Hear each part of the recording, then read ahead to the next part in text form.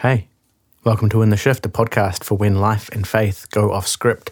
My name is Michael Frost, and this is the first episode of 2019. And here I am, I'm sitting in my home in West Auckland, and it has been hot, well, at least hot as far as Auckland temperatures go. And to record these episodes, I have to close all the blinds and the doors, and I record in this small little room down the end of the house. And what I've discovered over the summer is that creates quite a sauna-like effect. So I am definitely sitting in the warmth right now as I record this, but I reckon it'll be okay. The saving grace for that might be it's a good way of ensuring that I don't ramble on for an unnecessary length of time. Before we get into today's episode, I just want to briefly remind you, if you don't know, that I've got a blog at intheshift.com. And it's also where I host this podcast, but I've been blogging my way through our journey of trying to start a family and our experience of fertility treatment and IVF and how all of this quite complicated stuff intersects with life and with faith and with spirituality and belief as well. So if you're interested in any of that, I just finished up the series before Christmas, and so head to intheshift.com and you can look for the Maybe Baby series of blogs if you're interested in having a bit of a read through our story around that and some reflections that have come out of that for me. Anyway, on to the podcast for today. And if you have been listening to the first few podcasts that we recorded at the end of last year, you'll notice that the first few podcasts have been themed around an exploration of the dynamics of power and the intersection with faith and spirituality and faith communities. And at this point now, we're going to change focus a bit.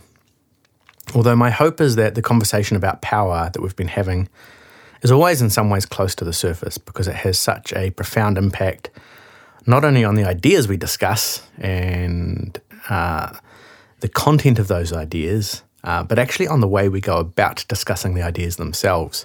How we consider power dynamics has a big impact on that. And so I think you'll see that reflections on power will keep finding their way into the conversation as we go through the different things we're going to talk about in this podcast. The focus for this coming series of episodes that we're about to head into, of which today is the first, is to really examine some of the ways we talk about God and the impact of some of the things we believe about God. And I think it's probably fair to say that sometimes our beliefs about God can be quite tricky to navigate. If they weren't, then everything would be much more straightforward and everyone would just get along famously well, all agreeing about everything. So they can be tricky to navigate socially between one another and the differences that we experience. But even in our own personal lives, some of the things we believe about God can actually be problematic in their own way. That sometimes they can cause cognitive dissonance, where you sort of believe one thing on the one hand, but then you've got something, either an experience or reality or another belief on the other hand, and the two don't actually go together particularly well. But it's also true that beliefs about God and the way we talk about God can also have a real impact on people's experience of life in liberating, transformative, and really beautiful ways that lead to human flourishing. And so the next bunch of episodes that we're going to be going through on In the Shift are focused on how we conceive of that which we name as God, because it's a really important conversation. What kind of ideas do we hold about God? Why do we hold those ideas? Are they good ideas? And where do we get them from? And is there anything that we hold that might do with some renovation, maybe with some reimagination? And to think too about how all of this shapes the way we think about spirituality, about even the way people talk about relating to God. What does that even mean, really? And also the way we interact then with other people. So today's the first in that series, and we're going to be exploring some of the language we have for God. And then over the coming episodes, we're going to be having a bit of time spent tackling some texts in the Christian scriptures, in the Old and New Testament, that seem to really clearly portray God as violent, sometimes even quite petty and petulant, and how there's these texts in what Christians call their sacred scripture, as do Jews in terms of the Old Testament, these texts that are sacred in which God is used to justify war, violence, patriarchal violence, and all sorts of problematic things. So we're going to see what we can do with these kinds of texts. What's going on here? What are they telling us about God, or what aren't they telling us about God? What kind of conversation are they inviting us into? And how might we see some of this a bit more healthily and helpfully? We're also then going to spend a few episodes talking about the classical Christian doctrine of hell, yes, and how the Christian tradition has interpreted certain texts in support of this view, the questions that arise with that, the problems that arise with that, the implications of it, both for how we see God and how we live in the world, and to propose maybe some alternative readings that I think are more helpful and more in tune with the kind of thing that I actually think Jesus was going on about most of the time. And having done that, we're going to look at some of the ways Christians have interpreted the death of Jesus and how the meaning that's offered to us in this story, I'm going to suggest, might be the exact opposite of that, which actually many Christians have tended towards over the years. So, yeah, just some light stuff to kick into a new year. It's going to be fun.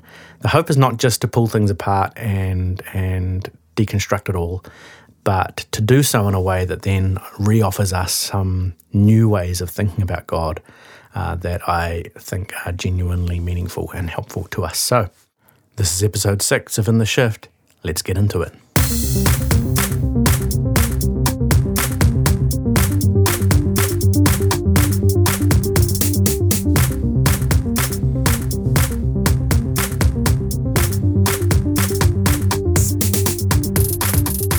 So today's episode is called Mystics and Metaphors, and I want to start with this idea that what we believe functions.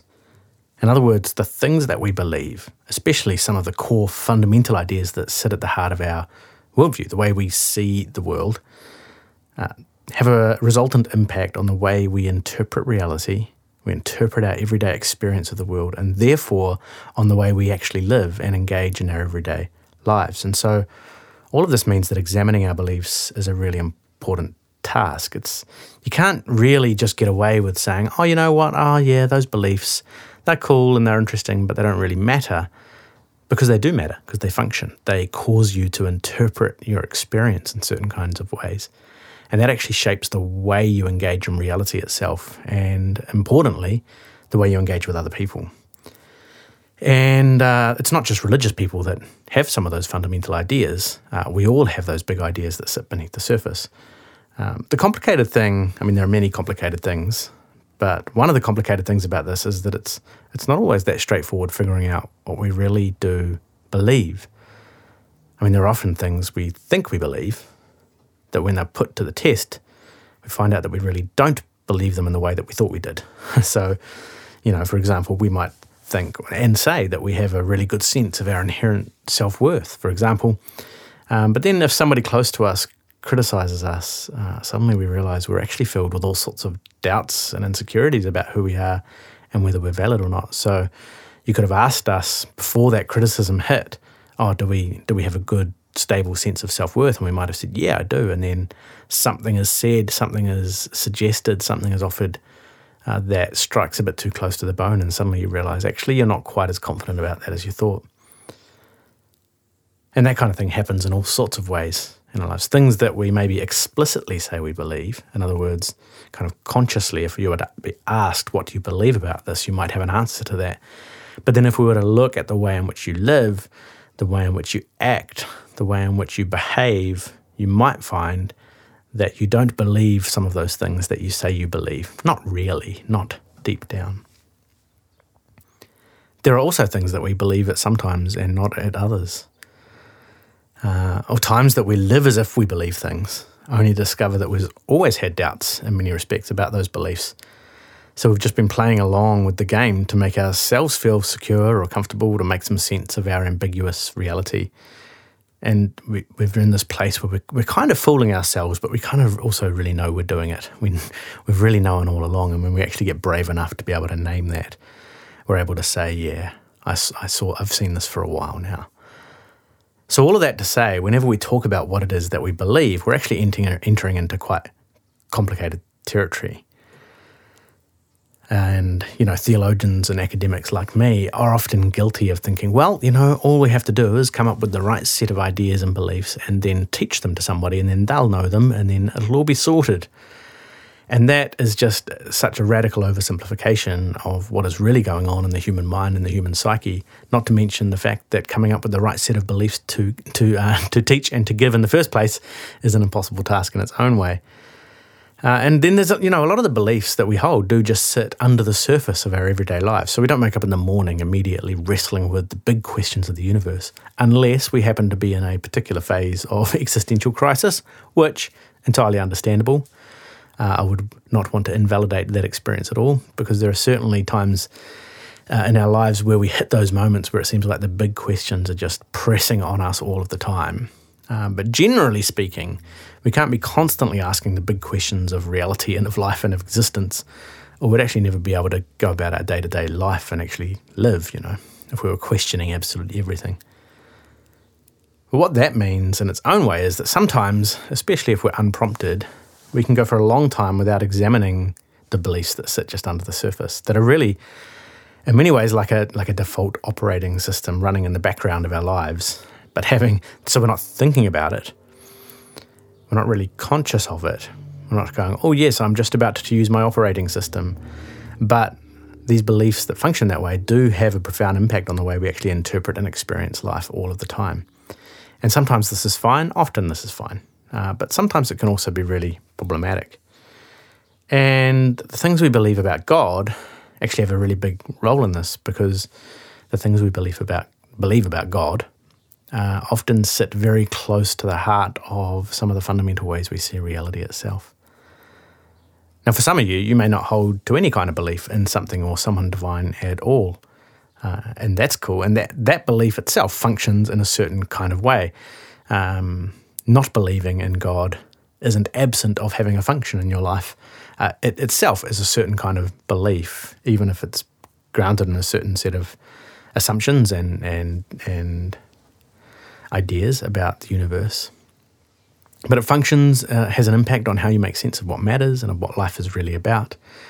And then for others of you, you may hold to all sorts of different variations of a God or gods. The multitude of religious traditions in the world tell us that there are all sorts of ways people think about the divine, about God, about fundamental reality, about what we might call spiritual things. And then even within traditions, for example, within the Christian tradition of which I'm a part, there are still really different ways of thinking about God, different language for God, and these differences have real impact on the way people live, even within a particular tradition where you would think you'd have the most similarity in terms of the way people see God and therefore spirituality and the meaning of their lives. So, for example, if God is understood as violent and angry, that can inevitably have a significant impact on the way you see yourself and others and your experience of life and what life is about and how you relate to that kind of God. So I want to talk about all of this, and I want to do so particularly from the perspective of the Christian tradition, but in a way that I hope will be more broadly helpful. And one of the things I think it's really important to reflect on as a starting point is that many readers of the Bible, which is this sacred Christian text, the Old and the New Testaments, that have for thousands of years now been these sacred documents of the Christian faith.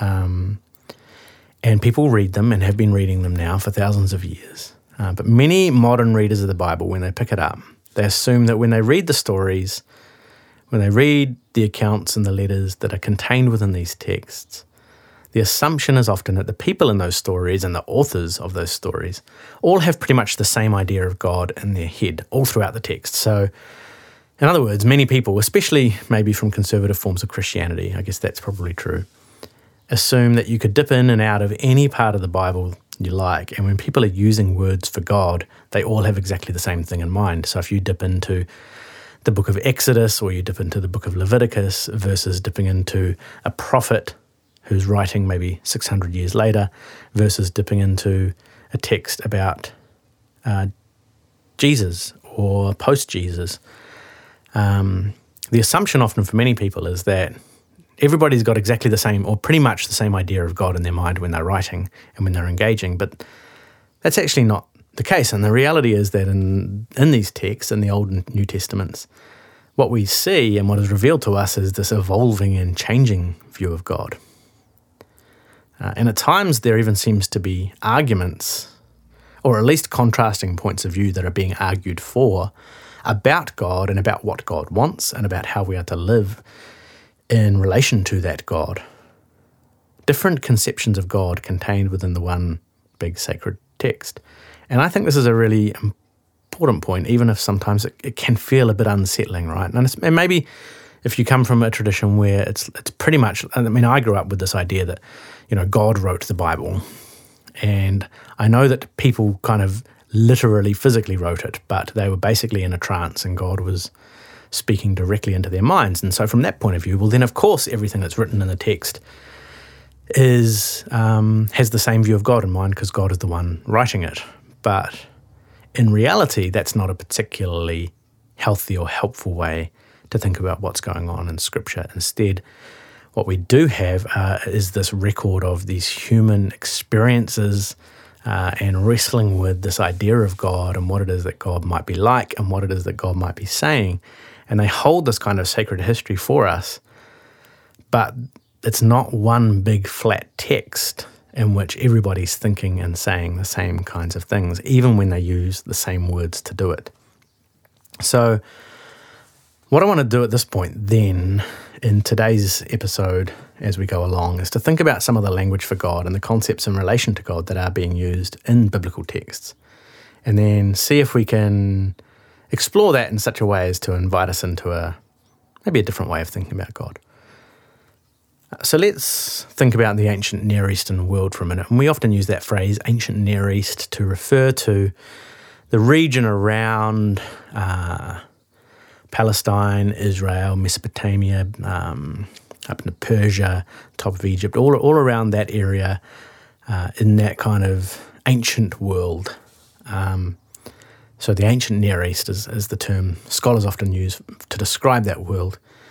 And this is the world in which many of humanity's early religious ideas were formed, particularly from which we get something like the Jewish and Christian scriptures, but also this is where, many of the Greek ideas of the god and the gods emerge as well, coming down from the bottom of Europe there. And in many respects, and in the ancient Near East, and certainly in biblical, what we might call cosmology, which is to say a way of understanding kind of the cosmos, it was quite common to view reality through some version of a three-tiered or three-layered framework.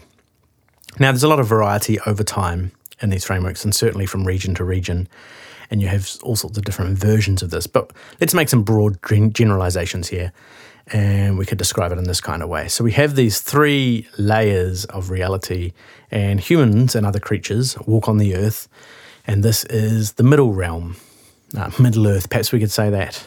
Given that I'm in New Zealand, that seems appropriate. So the middle realm is the one kind of the middle layer there, and that's where we live. That's where we occupy space. But God, or the gods, depending on where you were and what the beliefs were at that time, often inhabited the heavenlies above us in some kind of way. Now, some of them did move around a bit, and some of them interacted with people on earth, but ultimately the location of the divine was above us in some kind of way. Even whether it was on the top of a mountain or riding a storm, or it was coming from above. So the gods were understood somehow to be up there. And that upper realm, there were different ways of thinking about that. Some thought of the skies as being held up by pillars of some kind. Often ancient Near Eastern views certainly had a flat earth most of the time. And then perhaps that the sky was some kind of dome, or that there was some kind of firmament that hung above the ground. All these ancient ways, this is well before scientific method is giving us some insight into what's going on, as we know now. And it makes sense that that's where the gods, the domain of the gods might be. And then you have the lower realm, the realm below us. And so in the Jewish texts, they talk about the grave. Their word for that was Sheol, the shadowy abode of the dead. It's perhaps a slightly dramatic way to translate that Hebrew word. In some traditions, there was a much greater underworld mythology, But really what happened was that there was this, or what was conceived of was some form of depth beneath us, which is related to death and to darkness and to the uncertainty that lay beyond the grave. So you can see this kind of three-tiered framework at play in all sorts of ancient conceptions of the divine and the way people related to divinity. So many religious worldviews that God lived up above the clouds, or at the very least up somewhere. And ancient peoples developed all sorts of ways of negotiating this world of the gods, because if God or the gods were up there, they were also largely controlling or managing life down here on Earth. Now, sometimes they were thought to be abdicating their responsibilities and kind of ignoring what was going on down here, but they always had the ability to interact and to control and manage life here. And so what you get is this development of ideas that maybe if your particular god is happy with you, then things might go well for you. And that's pretty important because they lived in a volatile and unpredictable world. I mean, I know we do still now, but in many respects in the ancient world, they are at the mercy of the elements that they live within. And if the rains didn't come, you might have a famine that threatens your life and livelihood and the lives of your children. So if you can keep whichever god controls the weather happy with you, then you've got a much better chance probably of getting the rain that you need at the right time. And the world is also volatile because there's a pretty constant threat of violence and conflict. There's competition and there's suspicion and there's violence as a way of solving things. Obviously, wonderful news that we've got over that. But back then, boy, that was a problem. And you definitely want your God on your side at this point, especially if it comes to violence, if it comes to war of some kind, because the other side are probably doing the same thing with their God, and you don't want to go wandering into a battle with your God upset with you if their God is fighting for them. And so different nations developed and different people groups developed all sorts of ways, what we often call the worship cult, to help navigate this world of the gods, ways to keep the gods happy, satisfied, keep them on your side, at best, or at worst, just to have them disinterested, not angry with you as a bonus. So part of the worship cults of these ancient religious ways of seeing the world relate to, then you have priests who help people navigate the relationship with the gods. You have worship practices that develop, so you have temples, you have statues, you have altars, you have sacrifices that are made, and a huge variety of ways to maintain some kind of mutually beneficial arrangement between us and the god or the gods that are above us. And so you do see this kind of language in some of the ancient Hebrew stories about God. You know, when sacrifices are made, the smoke and the aroma rises to heaven to please God. Help comes from on high. They're often talking about lifting their eyes to the mountains where God comes from, or lifting their eyes to the heavens. Divine assistance often is seen as coming from above. Maybe God is enthroned in the heavens in some kind of way, and the earth is his footstool. And this kind of language all actually makes perfect sense in a three-tiered world, right? It's actually pretty logical based on that kind of assumption. But there are a few problems that arise when we think about God in this kind of way. Now, one of the things that tends to happen when we think about God in this kind of way is that we do something called, we anthropomorphize God, right? Which is that God is this one who is up there somewhere, and we essentially, our temptation is to take whatever we think is the most powerful and impressive version of a human being that we know, and then imagine God to be an even more spectacular and all-powerful version of that, you know. And so God becomes the powerful man in the sky, the powerful man in the clouds that we can't see, that is above us somewhere. But this very all-powerful and somehow mysteriously all-present at the same time masculine figure, usually, is acting like some kind of divine puppet master, pulling all the strings, making us move, controlling all and manipulating all of our interactions and our actions. And in this case, often spirituality is all about trying to appease or please this God in some kind of way. If you show enough devotion, enough loyalty, enough desperation, God will be compelled to bless you in some kind of way or to answer your prayers or whatever it might be. So that's one of the temptations that we fall into when we think about God in this kind of way.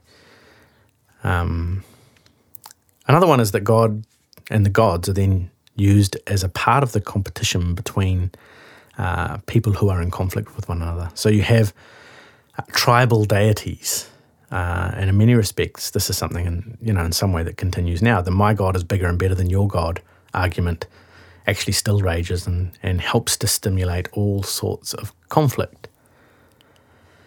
And then finally, I guess, one of the big problems, there are a lot of problems we could talk about with this way of seeing God, but we've looked up into the sky, we've built planes, we've built telescopes, now we've even built rockets that can take us beyond the atmosphere, unless you're a conspiracy theorist and think we never got there. But I think most of us can agree we now know that we can get up above the clouds and there's no gods hanging out up there, and we can climb to the top of the tallest mountains and find that there are no gods sitting around having a meeting or some kind of discussion up there either. And in fact, we can go out of our atmosphere even and send a rocket into space, a little rover to Mars, whatever it might be, and realize that ancient conception, we now understand that the world is a sphere and a globe. So that old framework of seeing human beings in relation to God or the gods just doesn't hold up, right? Doesn't work anymore. Now, one of the temptations then is to say, well, yeah, that's why all of this religious and spiritual stuff is just a bunch of rubbish. And you know what? I'm kind of sympathetic to that point of view. I do want to suggest that when you look at the scriptural, at the views of God that are laid out in the scriptures, yes, there is this stuff here, but there are also other things bubbling away beneath the surface too. There are questions, and there is complexity and a bit of mystery and some hints and nods and nudges to some different ways of thinking. And I think if we can pay attention to some of that, sometimes that can be helpful to us. And so one of the things we might say is, if we look at the story of the Old Testament, for example, in which they had this worship cult that developed around the worship of Yahweh. Now, Yahweh originally in the Hebrew mind was really understood as a tribal deity, as their God, the God who had chosen them. There was in the region, in the ancient Near East, and in particular in the region that the story of Israel emerges, there is this God El, or El Elyon, who is the Most High God. And then there are a number of tribal deities that essentially report to or operate under the governance of the Most High God. And at times, the way they talk about Yahweh, which is this Hebrew name for their God, fits very much within this framework. There's talk of the gods, there's talk of the divine council, there's often talk of competition between them and the gods of other nations and so on. But then also, over time, they come to associate their God Yahweh with also the Most High God El, and so those two ideas come together and form one. And so you have the Lord God, Yahweh, who is also the Most High God. And so you have this kind of worship cult that develops in ancient Israel around this Yahweh figure, and now fused with this idea also of the Most High God. But curiously, when you go into the Jewish temple, typically what you would find within the temple is some kind of form or statue or physical image of the God that you could then bow down to and worship to. But when you went into the temple that the ancient Hebrews built, there was an Ark of the Covenant in there, but there was no statue, no image, no form of God to be found, so nothing to bow down to in that physical sense. And that, in many respects, was a real confusion to the nations around Israel, because when you go into the temple, what do you find? Well, you don't find an image of the God. Surely that's what's supposed to be in there. And so you have God at times within this tradition talked about as the one you actually can't see. And so you don't have the statue of some kind of superhuman man, or of a bull, or of a golden calf, or whatever other kind of divine attempt at a divine physical figure might be made. You have God who cannot be seen.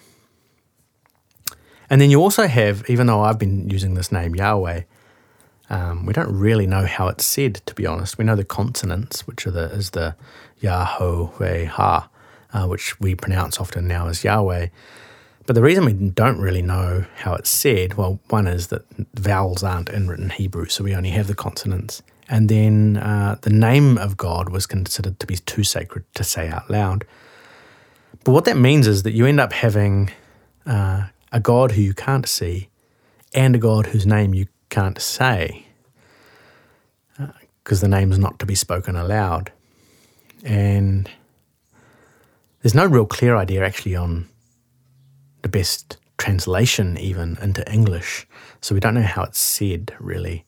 And we don't even know literally what it means. But best suggestions come close to this idea of I am that I am, or even simply to be, or this idea of beingness itself.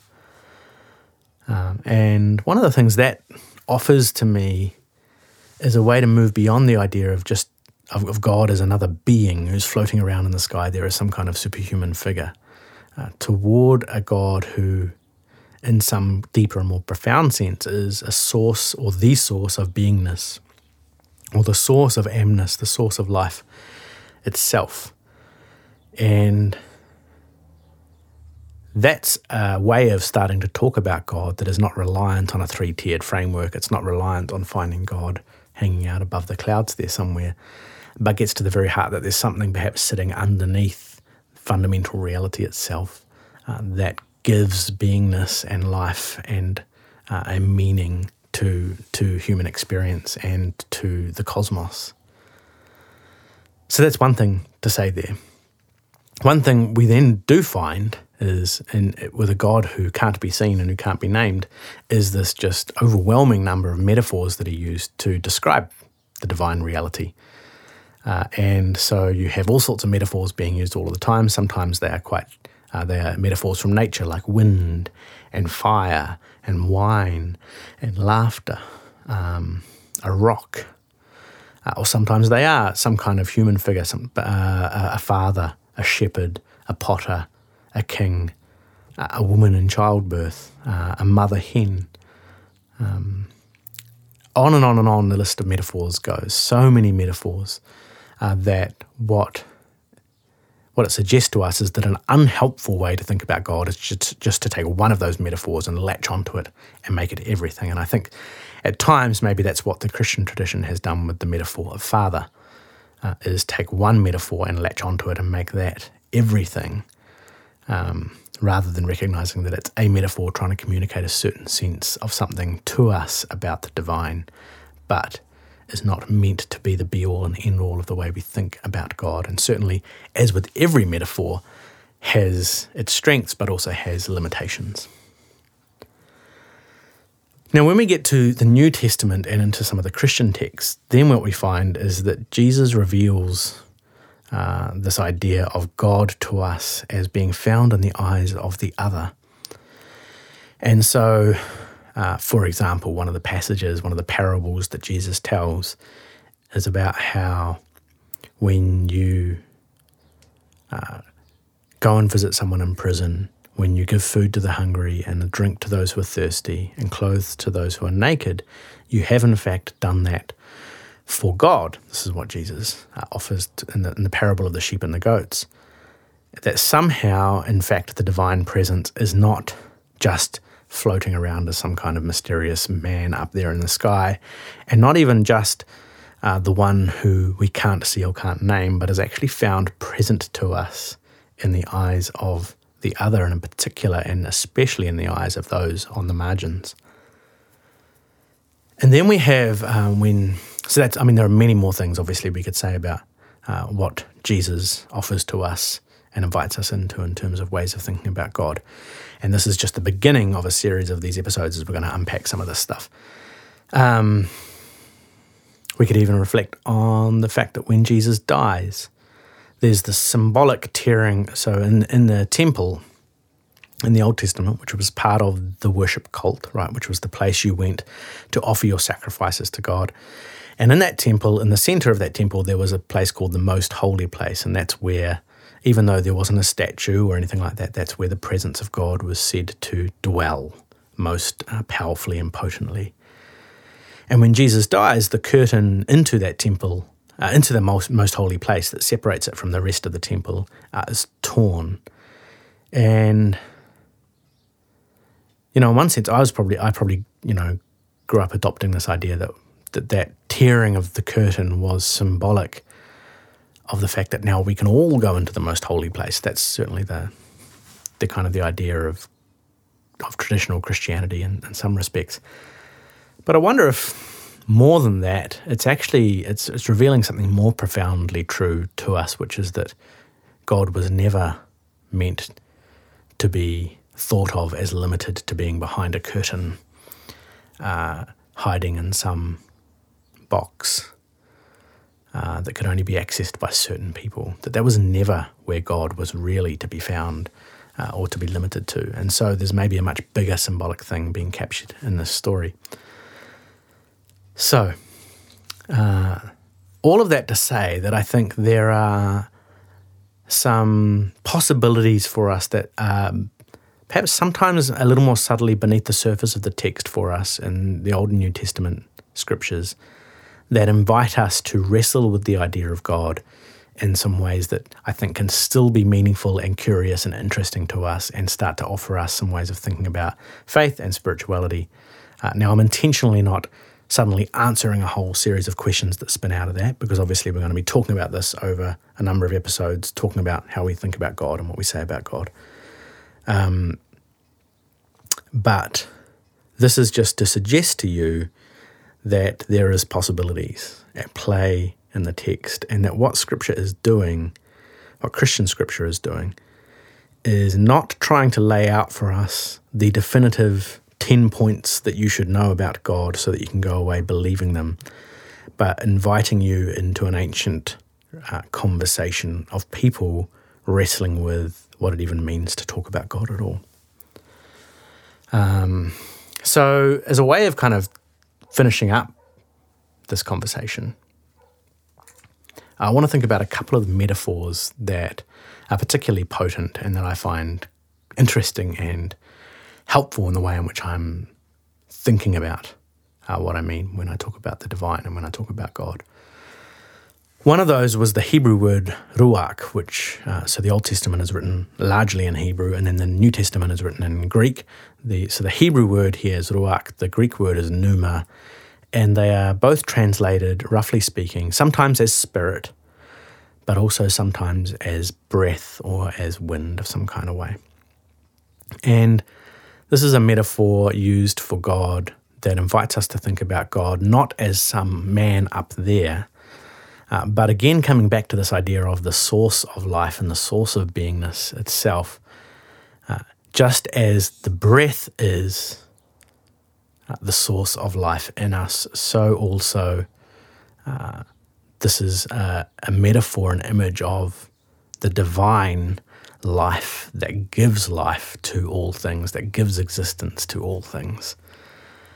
And obviously it's a metaphor at play here. In the ancient world, they could look at someone who is breathing and say, yes, this person is alive because they have breath, therefore there is something magical and mysterious about breath that comes from the divine. And now in our modern world, we can scientifically analyze it and say, well, the reason breath keeps you alive is for all of these reasons, which I do not need to explain to you because I'm sure you're all people who can remember science classes from school or something to tell you what breath is and why it keeps us alive. And so while science can tell us all of that, I still think the metaphor is helpful to us in thinking about what we mean when we're talking about God, which is to talk about not this power over us that has this kind of dominion and forceful presence dictating our every move, but more like something that gives life itself, that is the source of our life. And this in some ways is about our life being dependent on something or someone that is beyond us, but who is beyond us in a way that is deep and that is close And maybe this can suggest to us or offer to us that even when we think we're doing it all ourselves, we're actually deeply dependent, just as we continue to be dependent on the breath in our lungs.